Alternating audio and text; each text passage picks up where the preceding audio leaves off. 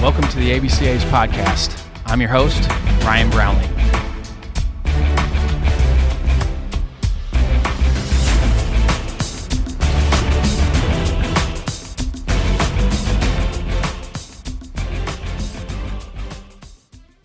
This episode is sponsored by Netting Pros. Netting professionals are improving programs one facility at a time. Netting Professionals specializes in the design, fabrication, and installation of custom netting for backstops, batting cages, dugouts, BP screens, and ball carts. They also design and install digital graphic wall padding, windscreen, turf protectors, dugout benches, dugout cubbies, and more. Netting Professionals is an official partner of the ABCA and continues to provide quality products and services to many high school, college, and professional fields, facilities, and stadiums throughout the country. Netting Professionals are improving programs one facility at a time. Contact them today at 844-620-2707 or info@nettingpros.com.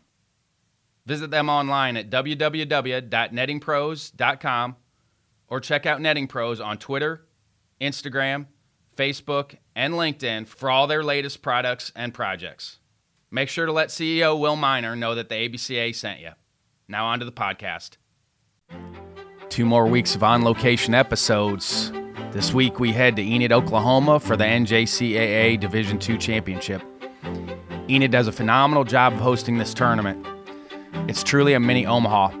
The NJCAA and the town of Enid provide a phenomenal student-athlete experience. In this episode, we'll hear from Murray State Sam Bjorling, Lansing Stephen Cutter, Heartland's Chris Razo, and Enid Sports Director Bill Mayberry. Pearl River's Michael Avalon and I sat down, but went so long he'll have his own podcast coming up in the next couple of weeks. Congrats to Pearl River for taking home this year's championship. Once again, thanks to all the coaches who took time to sit down with me. It's an extremely hectic time for coaches and can't thank them enough for carving out time out of their busy schedules. Let's welcome everyone to the podcast.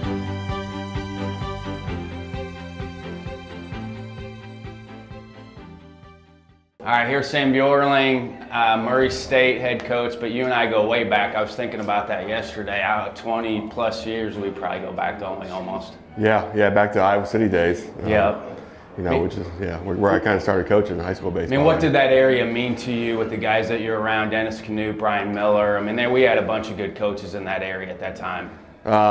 Those guys are big influences on me, really. I mean, really, first couple guys I called when we made the series, you know what I mean? A couple guys that took a young 20-year-old who was a little wild and really kind of taught me about coaching, but taught me how to be an adult and just, I wouldn't be where I am without, for sure, Dennis Canute and Brian Miller. What were some of those conversations when we first get into it? I think we all need mentors, so what were some of those first conversations with them, like, hey, this is how you go about things coaching-wise? Well, with Dennis Canute, he would always just, he took me to the first ABCA convention, and he was just always big on the day you think you know everything is the day you got to get out. And honestly, that was a tough thing for me to grasp as a 21-year-old, 22-year-old, but as a 40-year-old, it makes a lot of sense. But that really, just kind of getting that learning mentality. I'm not sure I had that. I just thought we knew, you know it all.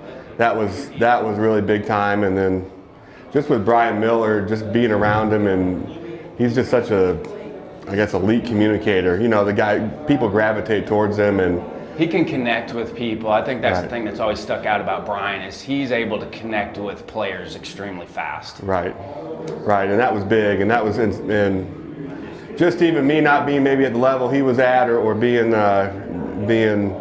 where he was, just to stay with me and be on my level and try to bring me up was big time. So, what coaching summer ball do for you? It taught me a lot about on-field coaching. I think day-to-day coaching. I spent 4 years in the Northwoods League Duluth Huskies, 4 of the best summers I ever had. I wish I could go back and do it now. And you become such a better in-game coach, I think, and you learn also. You got all these guys from different programs, and they may teach different things. So you're really not trying to mess with their mechanics or their swing too much, but you got to get them to produce. And so it really teaches you to focus on maybe the mental approach and just making small adjustments, and that's been big time in our program at Murray State too. That make a little easier transition as you come to a head coaching job because you did do it in summer ball? Yeah, a little bit. I mean, the first couple of years head coaching is a lot. I mean, it really seemed like it was going very fast, but it does make a little bit of a difference for sure. Was it easier transition head coaching to Murray State because you were an assistant there? For sure, and again, it was tough. I mean, it was a tough first couple of years, but I was really, really lucky. I was there 4 years. We had a lot of success. There was kind of a blueprint for me, and really my mentor there, Zach Crabtree, who was really brought the program to where it is. He was just down the road 40 minutes, and honestly, when we worked together, it was more of a just call at night about recruits and what we're doing, and there wasn't much of a relationship besides work, and then it really has become a really good friendship since then, and calling every day, how you doing, and I don't know how I could have done it without him. You said the blueprint was there. Did you make any adjustments with the program when you took over as head coach? I just had to be myself. I'm not Zach Crabtree. I had a different personality, and so I guess we kind of took that.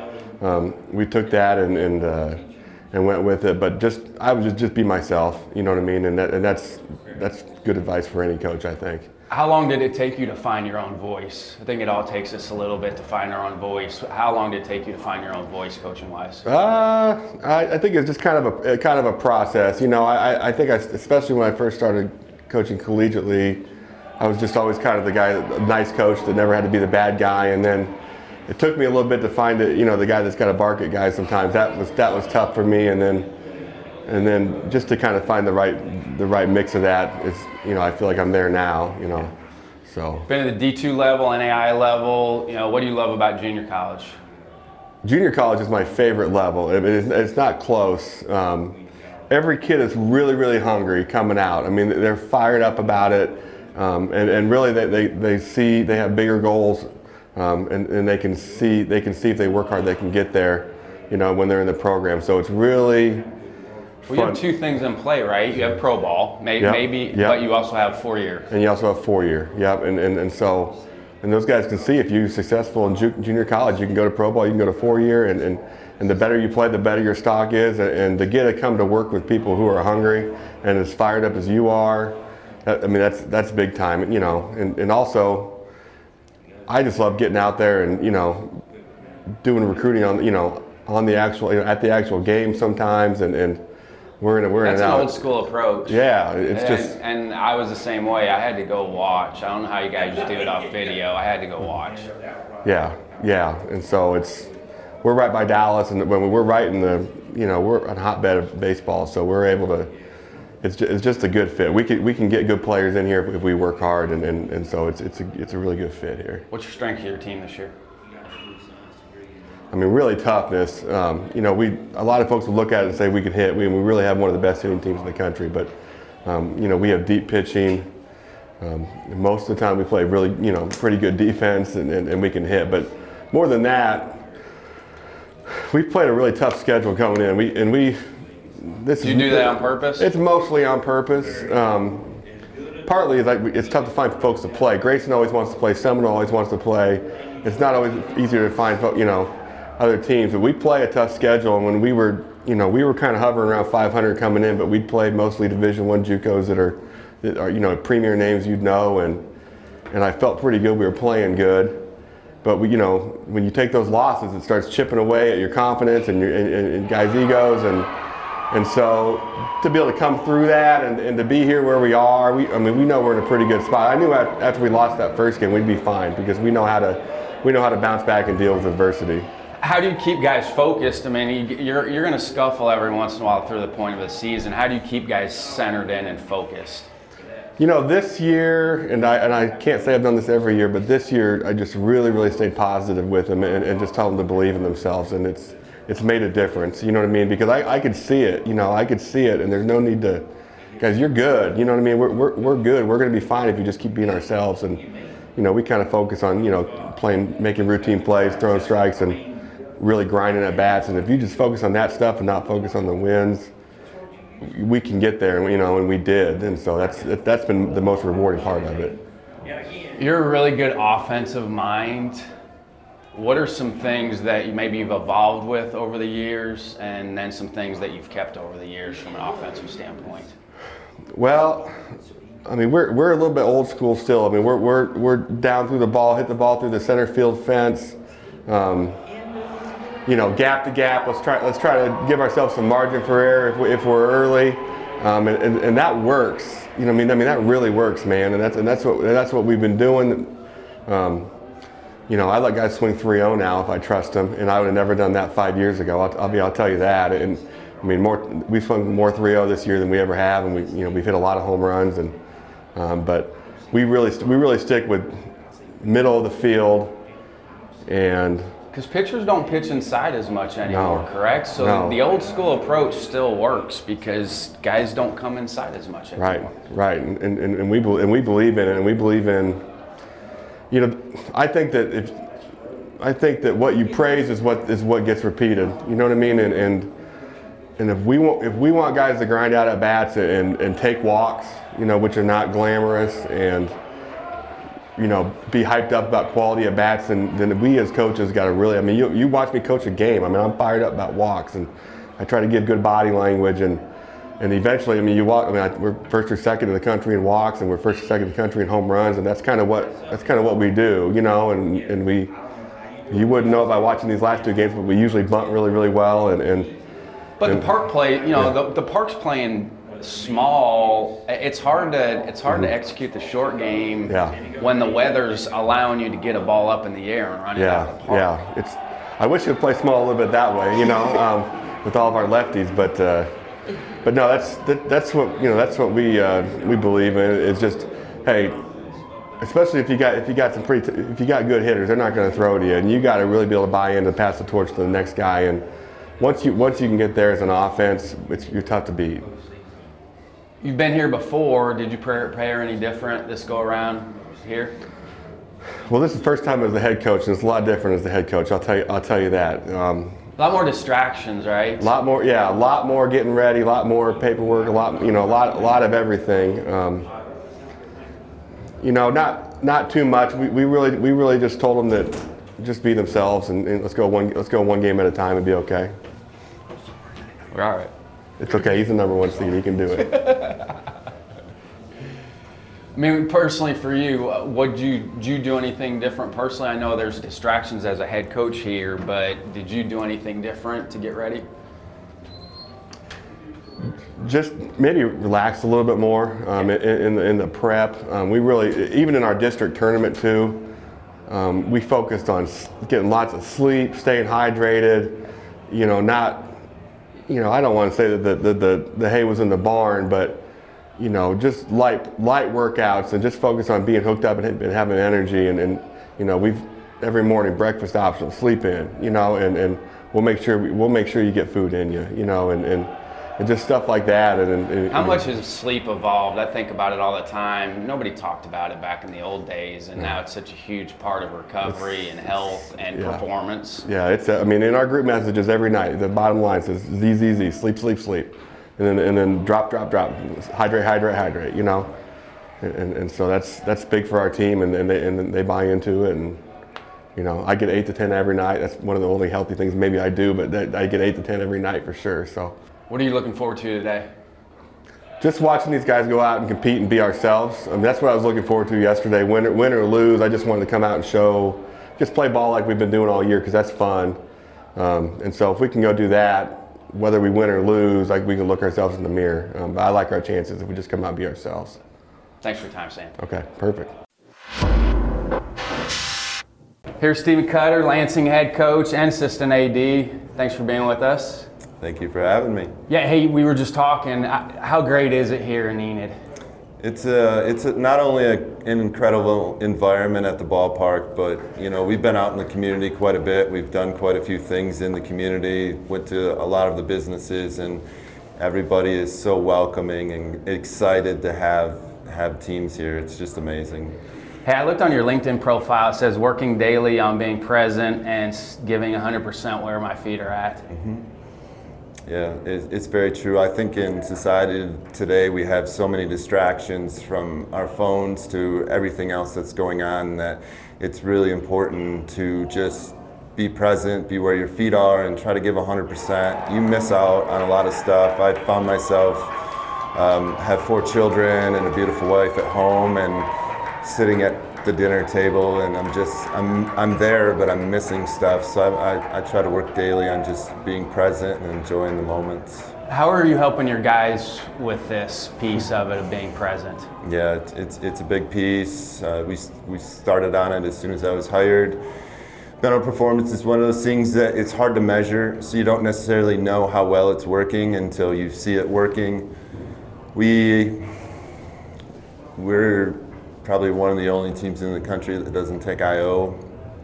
We spend our 10 minutes doing visualization.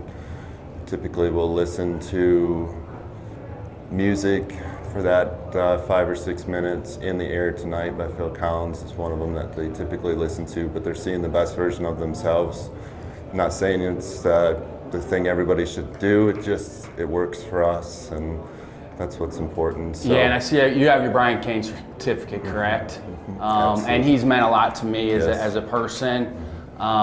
He talks about your highlight reel. Is that what you're talking about your guys with pregame, is their highlight reel? Yes, we started visualizing dogpiling in a regional in August and carried it through January. We would literally be inside or outside, and we'd visualize what that looked like. Last year's team was really good, ranked #1 in the country, and they did not get out of a regional. And so I knew coming in, it was a different team, but I also knew we had to get over that hurdle. And I believe that the mental game was going to be the piece that would do that. I mean, if you had to go back to last year, is that the biggest thing that you would have changed with that team last year, is a little bit more of the peak performance stuff? Well, this is my first year at Lansing, so I was able to look at what last year's team did and learn from that. I tell our team all the time that you don't have to lose to learn, but in that situation, we've got about 10 players on that team that they're on this year's team, so we just opened up paper and pen and said, tell me about last season, tell me what happened, tell me what you learned, and we learned a lot from that, and we built off of that. So. And that's the evolution of coaching now, isn't it? Is asking your players more of those questions and having them self-reflect more? Yeah, I think it's, I think in coaching, if you look at the best teams at whatever sports, they're typically player-led teams. It's not that the coaches are non-existent, it's just that the players are leading those teams, and that's what we have. I mean, we don't have a team of a dozen D1 commits on it, and we don't have a bunch of superstars. We have what I like to term as overachievers, and it's a true blessing to be able to coach them. Are you showing them examples of other sports? Are you showing them videos of examples of team-led teams? Yes, we've watched numerous things, from the New Zealand All Blacks to just so many special teams, the New England Patriots and the Chicago Bulls and the Phil Jackson era. And we show them what greatness looks like. I'm a firm believer that leadership is, you're not born with it. You learn it through others, and there's a lot of great teachings and a lot of great people in this amazing country, and there's a lot to learn out there, and so we focus on those kind of things. I'm not ashamed to say we don't spend a whole lot of time on first and third defenses or bunt defenses. We invest in the mental performance and the visualizations. What other visualization stuff are you doing with them? Well, besides the best version of themselves, we talk a lot about going to places. So we started preparing for Enid in August, and so they've seen the ballpark numerous times. They've seen videos of games in the ballpark. They've seen the town. We've done a Google walk through the town. We've done everything. So when they showed up, they knew what those cages looked like down there in that garage. I mean, they knew what everything looked like. Now they're just getting to smell it a little bit. And so we've done a lot of things like that. we've showed them the anatomies of dog piles and how to get out of those without losing some members of the team, and so it's important. I've said it a few times here. I think if you want to go anywhere in life, you need to see it, smell it, taste it. You need to do it, thousands of times before you ever get there. So it's just a huge piece. And the brain's a powerful tool because it doesn't know if it's imagined or if it's real. So that's the magic thing about the brain. Right. Is that phenomenal that you're allowing them to get comfortable, because I'm sure that when they walked in here, they felt like they've been here before. 100%, and they played like that. They were playing the number 2 team in the country and they just, it was like nothing was different. So they're excited. I'm excited for them. You're on the youth and travel side for a little bit, correct? Yes. So have you taken anything from that side to what you're doing now? Yeah, I learned a lot. I started at the Little League level. That's where my passion for coaching really started. I was coaching t-ball and 8U baseball at the time, and I was a business owner and living the American dream. Everything was great, and I started coaching, and something started itching, and I was spending more time coming up with game plans for Little League practices than I was working on my business. And eventually I came home and told my wife it was time. I wanted to go into baseball full time, and I learned so much from those teams because when I got into it, I was doing it because of the competitive nature. I wanted to have the best team, wanted to have the best players, wanted to win, whatever trophy or, whatever it was. It was really transactional at that time. And I think through self-reflection and seeking perspective, I learned that's not what it was about and not what was important. I was coaching our son at the time, and we'd have some tough rides home when he went, 0 for 4 or something, and I'm so thankful that I had that and I was able to seek that perspective, because I was able to turn that around within a few years and realize what was important. And the youth level, it's such a fun level because when I was coaching t-ball, they were more excited about what the snack was going to be after the game than anything else. And I'd always joke with them, tell them we're having meatloaf and broccoli after the game if you don't focus, So.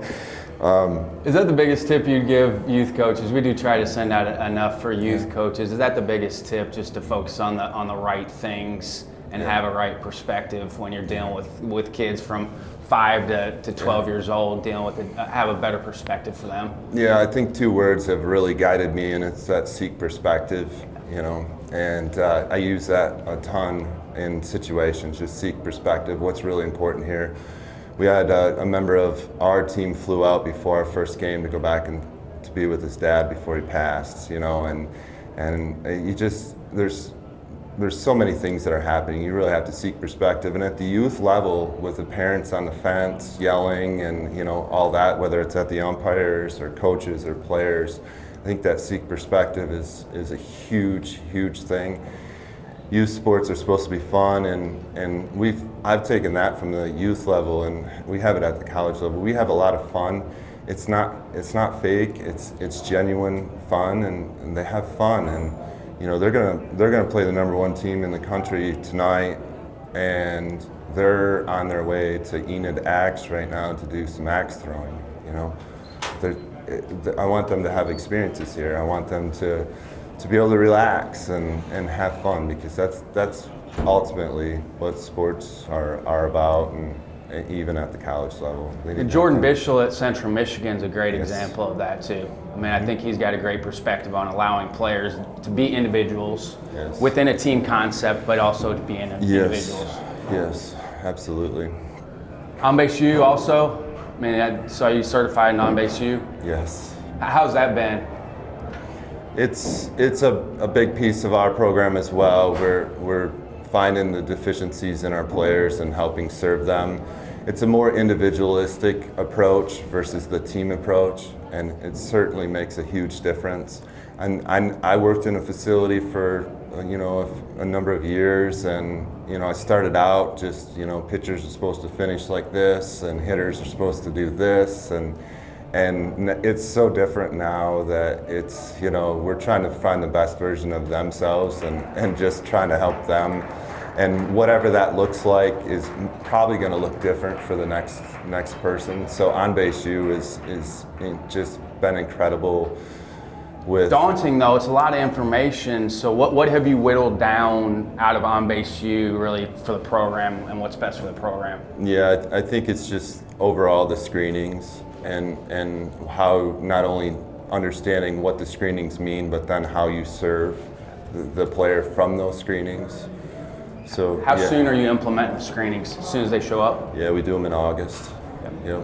Which are you using all the screenings, or we are? Yeah. Are you really? Good for you. Yeah. Tremendous. Any ones you feel like more important than the other ones, or are they all important to find the individual? I think they're all important for certain individuals. If that makes the most sense. Yeah. What did you learn in the Northwoods League? Oh man. How to be that you better be humble or you're going to be humbled. It's a lot of games, right? I mean, that's probably. I mean, it's as close as you can get to a minor league schedule for your players. Is that part of it because you play so many games?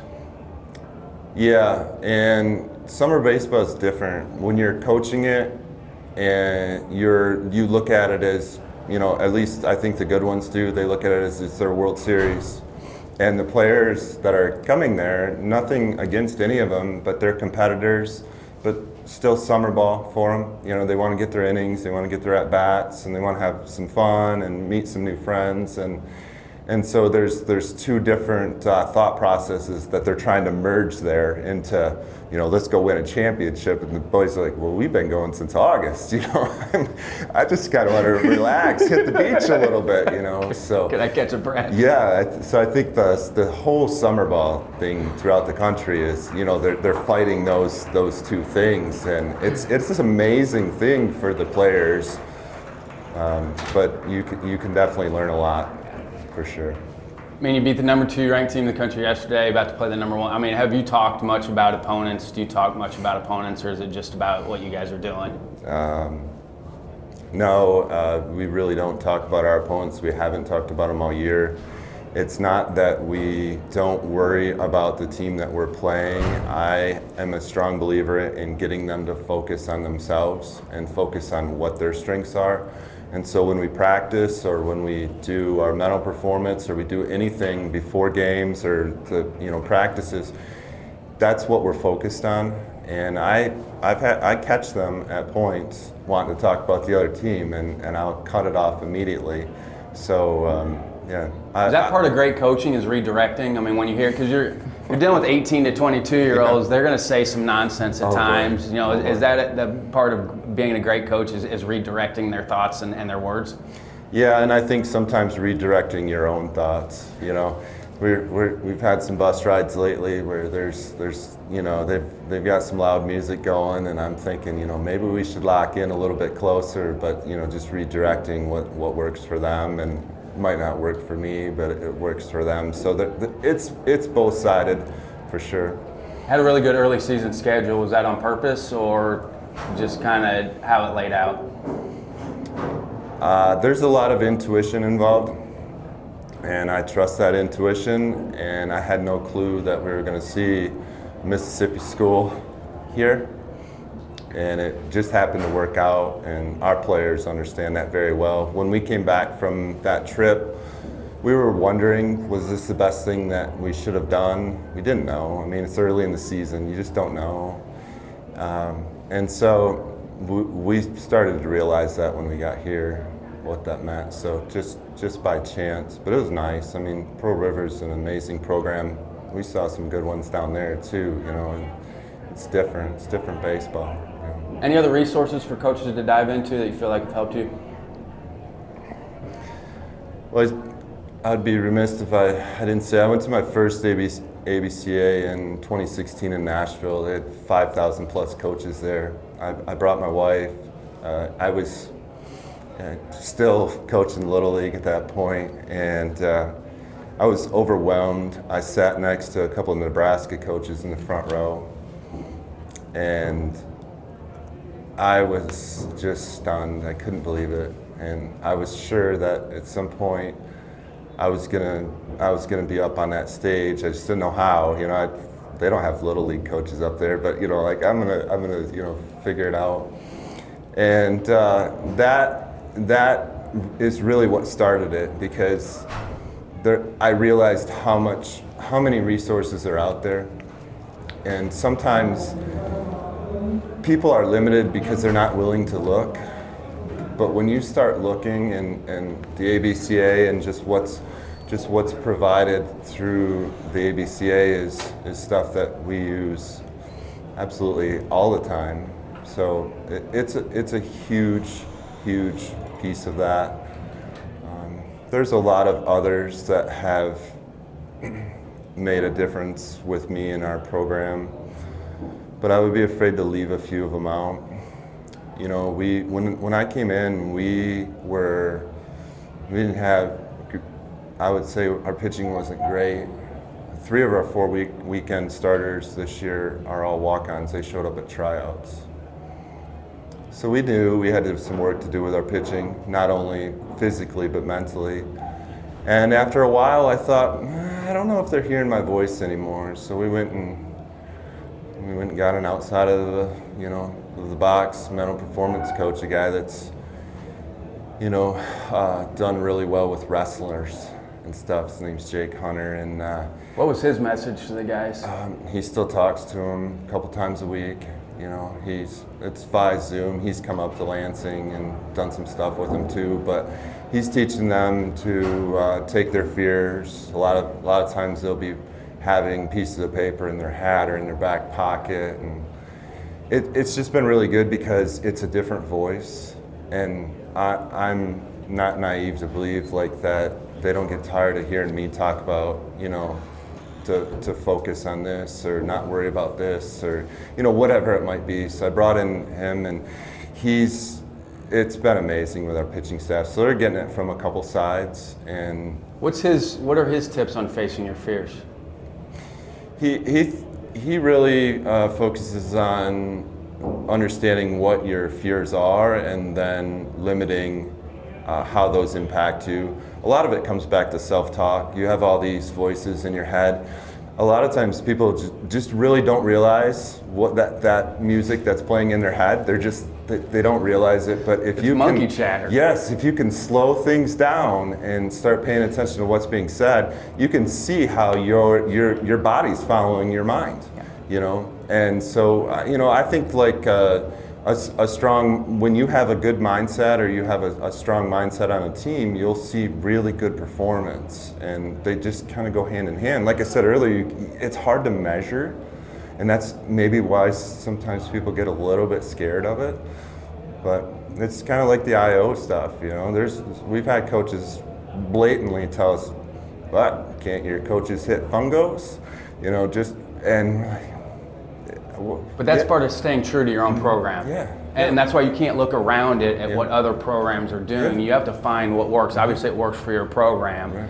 And that's where you have to stay strong as a coach. Like, okay, this works for my program. I can't worry about the outside noise. And that's monkey chatter, too. The outside noise from outside sources, that's monkey chatter also. Yeah, really good. Yes. Thanks for your time, Coach. Absolutely. Thank you, Ryan. Appreciate it. All right, here with Chris Razo, Heartland head man. So, Chris, good seeing you again. Yeah, good to be here. Have you guys faced any adversity this year, 32-0 in conference play? Have you faced any adversity? Yeah, the start of our year was actually pretty tough. We had some of our pitchers who were coming in a little nicked up, and we kind of delayed with them starting. We kind of had a plan from day one. We started down in Millington very early in the year, knew they weren't going to be ready for that. The plan was always down in Florida. And even down there, we were really trying to figure out who we were. We lost our first 2 games of the year, and there was definitely some panic mode outside looking in. We weren't panicking, we were kind of trusting our process, and we just emphasized to the guys the whole time, all that mattered was conference play. And they really kind of took that to heart, and conference play kind of rolled. How did you get those guys back? The guys that were nicked up a little bit, how did you get those guys back? Yeah, so it wasn't necessarily any sort of injury. It was more of they threw a lot last year, which was a lot more than they ever had before. I think Reese Dutton being our number one is a perfect example. He was a two-way guy, pitched last year more than he ever had in his life, went out to the draft league, had a very good summer, threw a handful of innings in the fall and knew all the whole time. He's like, I'm gassed still, I need to recover. Yeah. We sat down and just had a discussion of he was already committed upstate, there was no reason to push it. The goal was here and always here. So he didn't throw really at all. 3 innings in Florida, 3 innings first weekend of conference play, and then we just slowly progressed him to last 2 outings. He's been over 100 pitches and rolling. How long did you shut him down, and then how long did it take to get him built back up to throw competitively? Yeah, so it would have been as soon as the fall was done and he committed, we took the approach of, all right, let's sit down and start from when we think your first start should be, and then we just kind of worked backwards from that. That gave us essentially how many weeks he needed to be ready to be on the mound, and then just kind of keep breaking it down. And so then when we got to the end, essentially we're like, okay, you can take all the way up till essentially Christmas. So that gave him a full 3 months of just getting with the trainer, doing his arm care program, essentially tightening everything up, knowing the wear and tear is coming again. Yeah. Did they do, I mean, training-wise, what did they do to kind of get his, was it range of motion, was it strength? I mean, what was it where, I mean, because it happens, they lose range of motion, they lose strength if they throw a lot, so what was it? Yeah, with our kind of philosophy with everything we do, our biggest approach is we want to make sure guys understand that fatigue is what leads to injury. And so when guys don't realize what causes them to get tired, well, usually it's they're weak. There's certain parts of them that have just deficiency.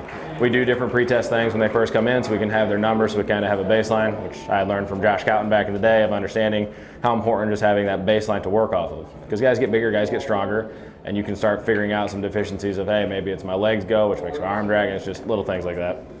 I mean, so once he started throwing pins, like what was pitches per week? I mean, how often was he throwing pins? How many pitches per week? What were you progressing up each week with pen-wise for his workload? Yeah, so with Reese, it was, all right, let's start when we're ready to get on the mound. We get on the mound, fastballs only.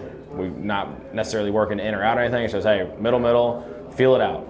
And when we do radar gun things, we like to have the numbers more so guys can understand what percent. Because it's hard when you tell a guy, hey, 80% here. And then he throws a pitch and it's 90 miles an hour and you're like, hey man, you throw 120, like this math isn't adding up. And so those guys really kind of understanding where we talk about if you can go not max effort and start locating and just working from there, there's about twice a week early to get on the mound more often just so he can get back into it. And then once we got to, the 90% bullpens with all the pitches, then it was just once a week. Are you doing that with all of your pitchers when they start back on the mound to get ready for the spring with fastball only?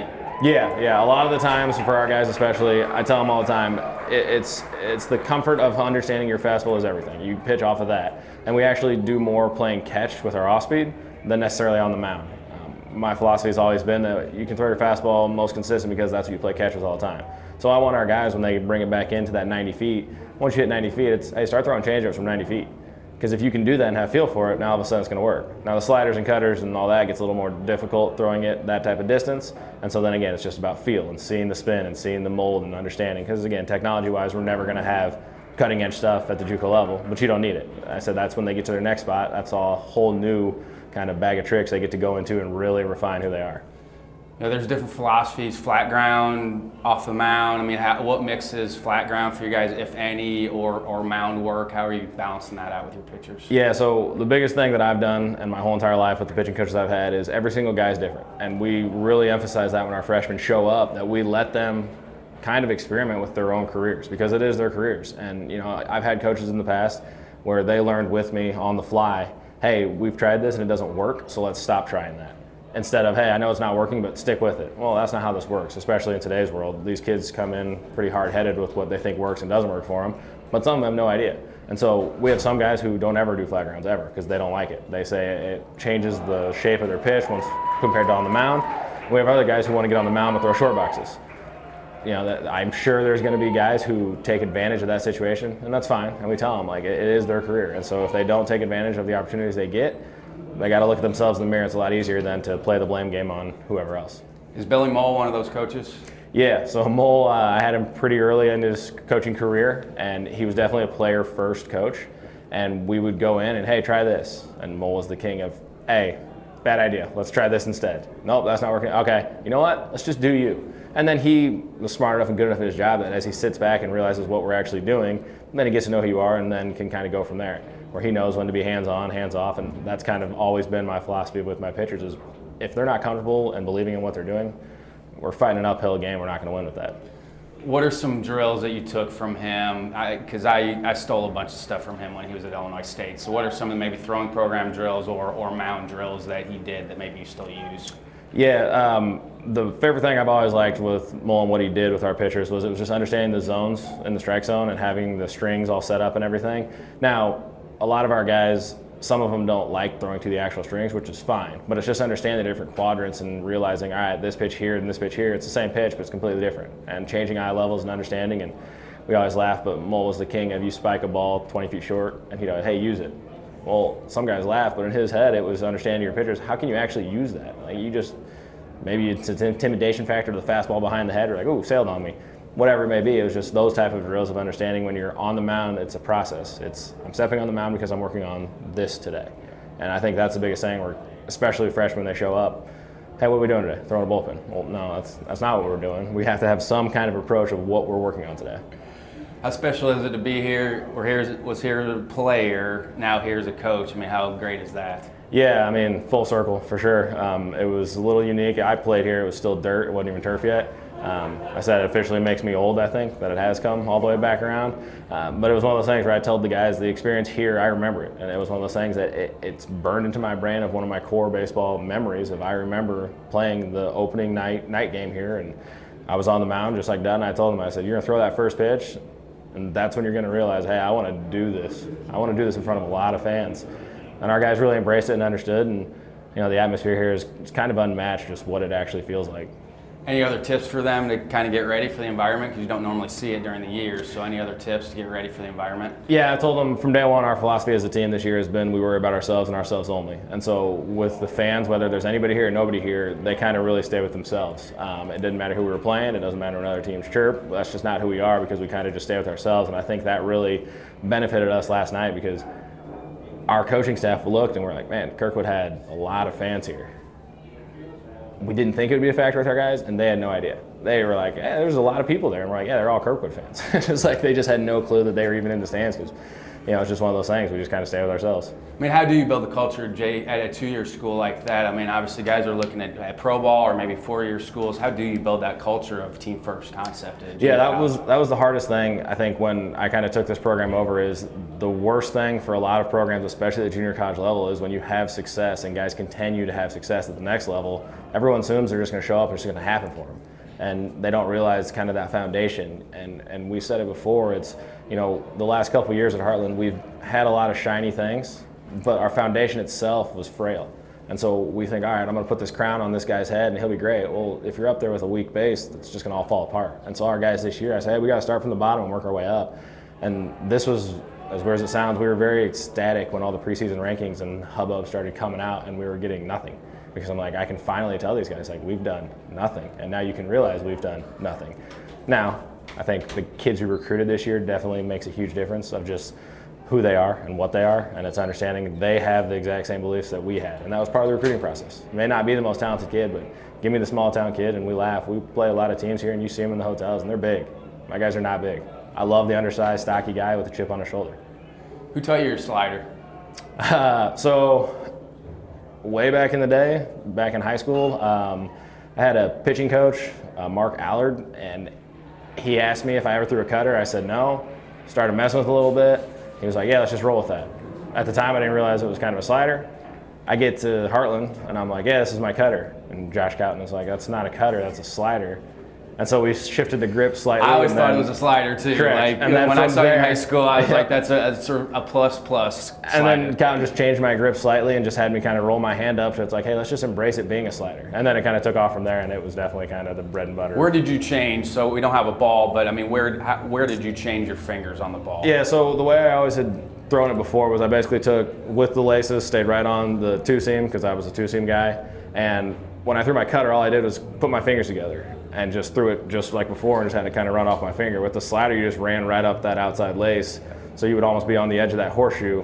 And then it was the same philosophy of when you get out front with it, it's kind of turn the doorknob. That was always my favorite thing that worked in my head, where if you took a door frame, pretend it wasn't there. That was my dad's cue also. Grab the doorknob and turn it. Yep. And it's probably where Cotton learned it from. And so it's one of those things that it's like, you just turn the doorknob, and in my head that kept it from getting over the top, and it was the hard, firm, and let the ball kind of do its work. Do you feel like that's the key to pairing up breaking off-speed pitches off the fastball grip? I felt like that was a good place to start with, whether it was a curveball four-seam grip or two-seam slider grip, because they're throwing their fastball the majority of the time. Do you feel like that's the same thing? Yeah, I think if you look at Dutton, and anybody who hasn't ever seen him pitch, what he does really can't be taught, and he didn't realize he had that ability to kind of manipulate the ball. Well, as I start working with him, I'm realizing like, hey, this kid's something special with his talent to kind of spin the ball at high rates and make it go different directions. But if you look at the way Dutton holds all of his pitches, it's small little movements off of one exact set point, which again, the same thing we talk about with our hitters. You have to have the core foundation of this is what you build off of. The swing may not look the same every time, which is fine.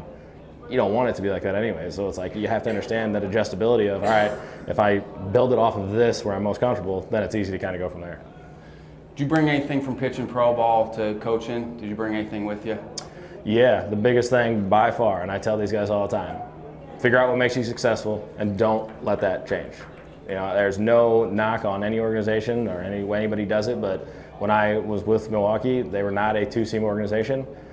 Asked us to switch to four seams. I'd never thrown a four-seam a day in my life. And instead of being hard-headed, which you can ask any of my coaches, never in my career would I have told somebody, okay, I'll do that. I finally did, and it was a struggle. And now I tell these guys, I'm like, you're going to lose this game. It's going to be taken from you. If that's the case, make sure it's on your terms, on what you firmly believe in. This is going to make or break my career. And if it is what ends it, you'll sleep a lot easier at night. Who'd you lean on when you took over? Anybody for head coaching advice when you took over the program? Yeah, obviously I reached out to a lot of my former coaches. When I sit back and actually look at who coached me, it's kind of impressive. It's a unique just group, special group. Yeah, and so with Jerry Rashid being my first high school coach, it was one of those things where at the time, I was like, man, this guy's old school, and we butted heads from the standpoint of he didn't care how good I was, he just didn't care. And I remember in 8th grade, first time I met him, he was, hey, Raz, how'd you do yesterday? 2 for 3. I didn't ask how you did. He's like, I want to know if you won or lost. He just walked away. And I think for me, it was like, okay. So having that for 4 years in high school, kind of that core of nothing matters about you. Then go to Heartland, have Nate Metzger with Josh Cowton and Ryan Knox. Again, that's 2 pro ball guys, and Metz was the most organized, kind of structured, here's the game plan with everything. And with Knox bringing the pro ball experience because he had just gotten done playing, and Cowton being the pitching guy, and he was kind of the new school body mechanics, I was getting it from every different direction.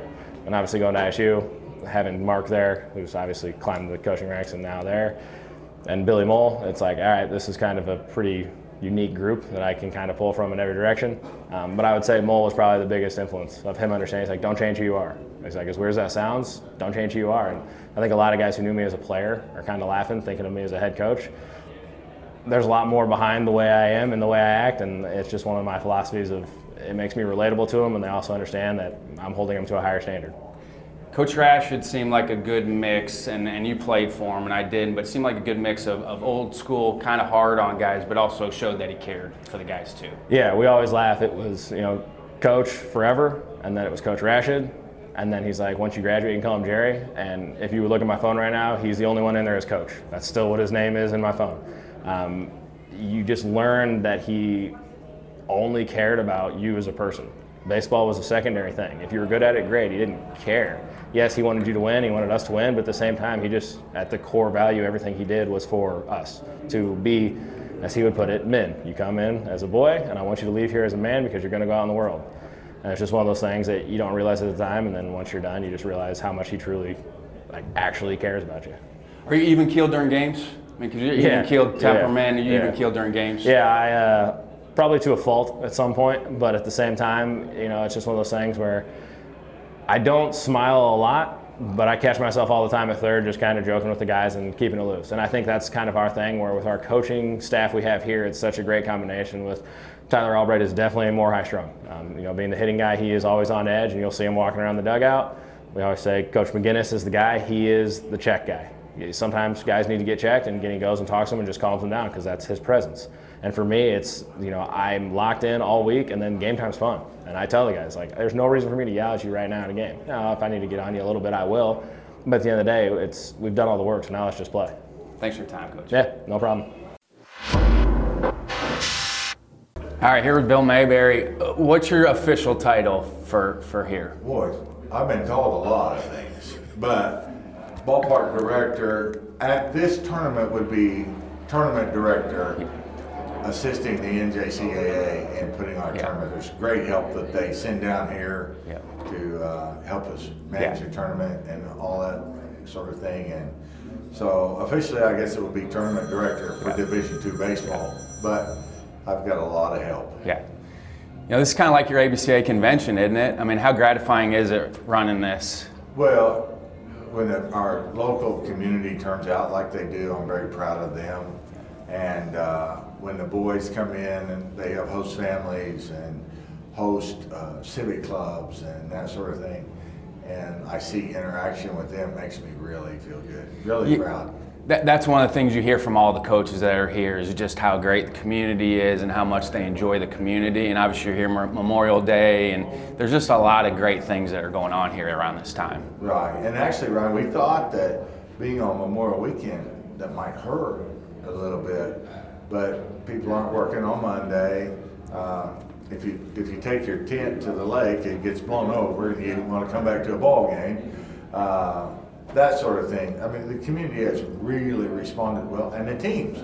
Several of our hosts have even traveled to the teams' homes and spent time with them. So there's an interaction that we do there, and we try to keep it, small Americana type. Like to get in our pass gate, you say Nana, because Nana's the gal that runs the gate, and they all know her.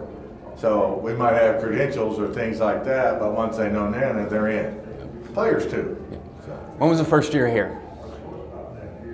2009? 9, yes. Yeah. Yes. How'd you guys get it here? We found out it was up for bids, and we were just stumbling through blind, not knowing how to come up with a number, what to expect, how to get. We were also in the oil boom at that time in our community, and so we had oil companies booking entire hotels for the year. We just they take every room at a new hotel for the year. So we had to navigate through that, and then now we've built a lot more hotels and that sort of thing, and oil's not booming like it was then. We didn't really know I had been to a lot of tournaments. I had been to Lewiston and Omaha and things like that as a coach, and so was very familiar. And a lot of places will do this, but we would have a host as I was coaching at those places, and then it's just so valuable, that relationship that players and coaches develop with members of the community. It might be their local Ambucks club or civic club or whatever, and I just remember that time, that being an important aspect of putting on a good, healthy tournament. Do you think it helps that you coached to run one of these? No doubt, yes. Because you know what the coaches and the players want. Right. It's like you have these hosts, and sometimes they're really good, but they might come out there with a schedule of events for you. And I tell the coaches, I said, let me be the bad guy. I'll tell them, no, they're here to play baseball. So, but it works out really good. And those guys, you don't get here without team discipline. I mean, just don't. You can't win that many games and have that much success when, how many teams in the United States? I know there was 350 when I was coaching. I'm not sure the exact number now because there's different divisions. But a lot of these guys have families back home, girlfriends back home, and it's easy to lose your focus, when your girlfriend's at the beach and you're in Enid, Oklahoma playing baseball. Oh, goodness gracious. Going back to 2009, is there anything you would do different if you had to go it over, or has it run exactly how you want it? I know it never runs exactly how you want it, but is there anything that you would have changed if you had to go back and do it in 2009 again? I don't think so. We had leadership from the NJCAA and Mr. Rod Lovett, who was director of championships at that time, and I can't think of changes that that I can right off the top of my head, there's been some long rainy weeks that I wish we might have not got so much rain. When was the first year of the turf? 5, I think. Okay. Yeah. So it's been here for a little bit. It's been here for a while, yeah. You know, you're a longtime coach, but you've been running this. Anything that you've seen here that maybe you would have changed going back and coaching again out of the teams that you've seen here? What have you picked up? We're in the office. We have the press box upstairs, and then we have all the coaches have a table and a seating area in here to scout with and all that. But in there is a mini coaches clinic that goes on every day that you get to throw your opinions out there and don't get your feelings hurt if somebody shoots it down. But lots of plays and things have changed. The game really doesn't change. There's different ways to talk about it. You're still going to win championships by playing good defense and pitching good. Yeah, you're seeing it here the last couple of days. The teams that are playing the best defense and throwing the most strikes, they're the teams that are winning. Absolutely. Yep. And that's baseball. Now, our wind, and you saw our wind the last couple of days, we had the windiest year in the history of Oklahoma this year. That's amazing. So that's a windy year. Yes, it is. It's the windiest.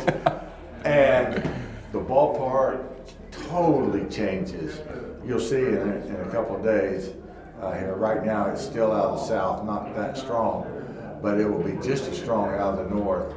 And you think you're better for the left-handed hitters then. Oh, you think you're in a different ballpark. Yep. Right-handers can get it out when it gets up there high enough to get over that wind, up in that wind. Talk about David Allen Memorial Park. I mean, just the history of it. There's a lot of history and tradition here with the ballpark, but just talk about the ballpark. Right. Well, I had coached in college at the junior college level and Division I and that sort of thing. When I came home, one of the things that Enid is my home. I wanted to raise my kids in this community. And so what I did in the interview to be the athletic director at the high school, they said, we really need a baseball facility. And so I got with a friend of mine that we tried to identify some property in the community or whatever. Well, the thing we found was right in the middle of downtown Enid, which was perfect. It was a blessing.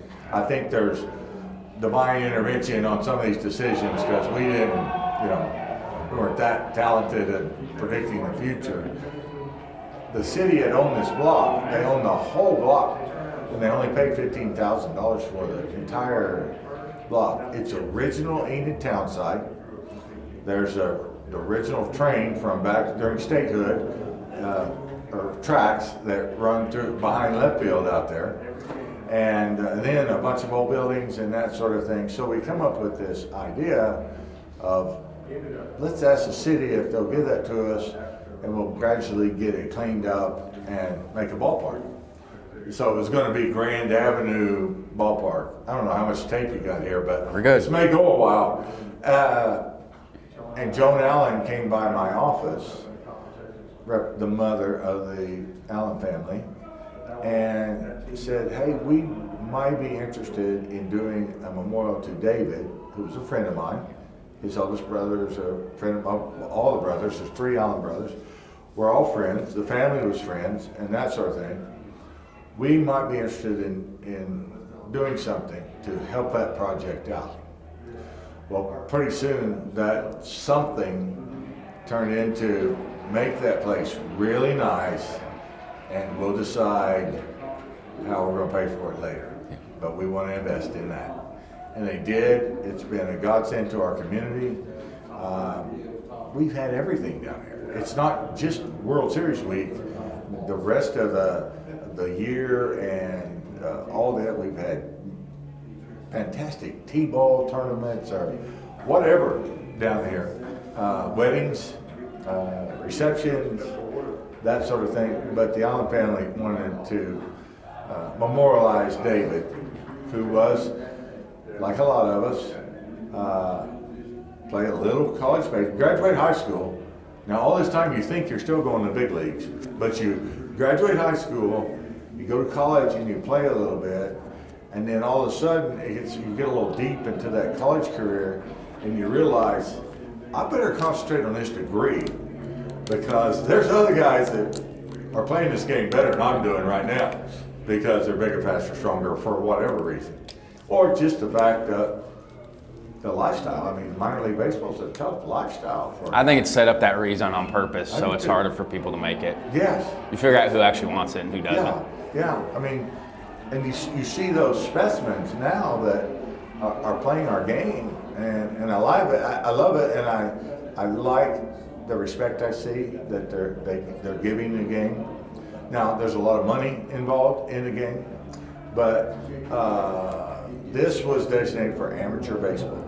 So several minor leagues and teams and people like that have come by. This would be a great spot for a minor league team. Yeah, but Joan Allen wanted it for amateur baseball for the boys that are high school, beginning college age. And we had a tremendous American Legion program in our community at one time, and they still have. Now we have Connie Mack in the summer. The high school program it's really good. Baseball's big in Enid. They like that. It's big in Oklahoma. Yeah, and we're right in the middle of Football USA. So a lot of our kids play football also. Yeah. Do you have a favorite memory of the tournament here, the JC tournament? Do you have a favorite memory? Is it more getting ready for it every year? Is that one of your favorite things? It is, and we get more help all the time. And the volunteers and the people that paint, and there's things that happen that you wonder, why did that happen, and how was that so easy for us to happen? But, well, you can't pull this off without volunteers. Oh yeah, you have to have them. Mm-hmm. And we don't meet as often as we used to because we've done it a few more times. But how nice is that to have the same people year after year that you can trust? You can trust that it's going to get taken care of. Right. We don't necessarily have to meet on it now because I know that person's going to take care of it. Well, we have a big hall over there on that side where the hosts feed their teams. I might go buy them a bunch of pizza or something like that, and it's to the point now. I have a young lady that is the scheduler of that room. Because everybody wants it, and we got to post a schedule and that sort of thing. But that's part of the experience of being down here. Probably the most exciting was when our local college won the championship. Yeah. That had to be number one. And we had so many people in here. They were standing 3 deep everywhere. I mean, we feel like there was close to 5,000 folks in here, and we hold like 3,500. But we have a lot of other areas. We also have an area behind right field. And this is an important aspect of this to the community and to us when we were designing it. It's never locked. So a dad can come out there with his youngster on artificial turf, laid out just for this, take some ground balls or hit him some fly balls, or whatever, and have a little father-son day out. Or mom too. I mean, I would be remiss if I didn't say that because that's a big part of it too. My dad was working. Yes, and mine was too. He was in the oil patch. Yep. And so he's out on the rig. Mom's throwing BP. Yep. At home. By the way, Mike Davenport, a good friend of mine, called you the nicest person that he's ever met. Oh my. So that just speaks to the type of person that you are. There's a long line of people that might argue with Mike. So I'll have to tell him we'll get them lined up and give them rebuttal time. Bill, thank you for your time. I appreciate everything you do. It's awesome. Thank you very much. I appreciate your attendance here and activity in the ballpark. Enid is a true gem in the college baseball landscape. I'd put it on your bucket list to attend if you haven't. It will also give you an appreciation for the great baseball being played at every level of the college game. Thanks again to John Litchfield, Zach Hale, Jim Richardson, and Matt West in the ABCA office for all their help on the podcast. Feel free to reach out to me via email, rbrownlee@abca.org, Twitter and TikTok, CoachB_ABCA, Instagram, RyanBrownlee17, or direct message me via the MyABCA app. This is Ryan Brownlee signing off for the American Baseball Coaches Association. Thanks, and leave it better for those behind you.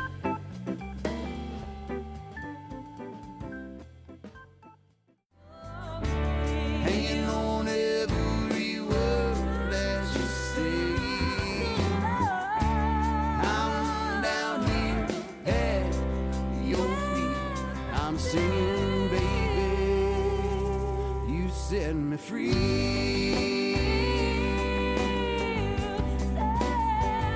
You said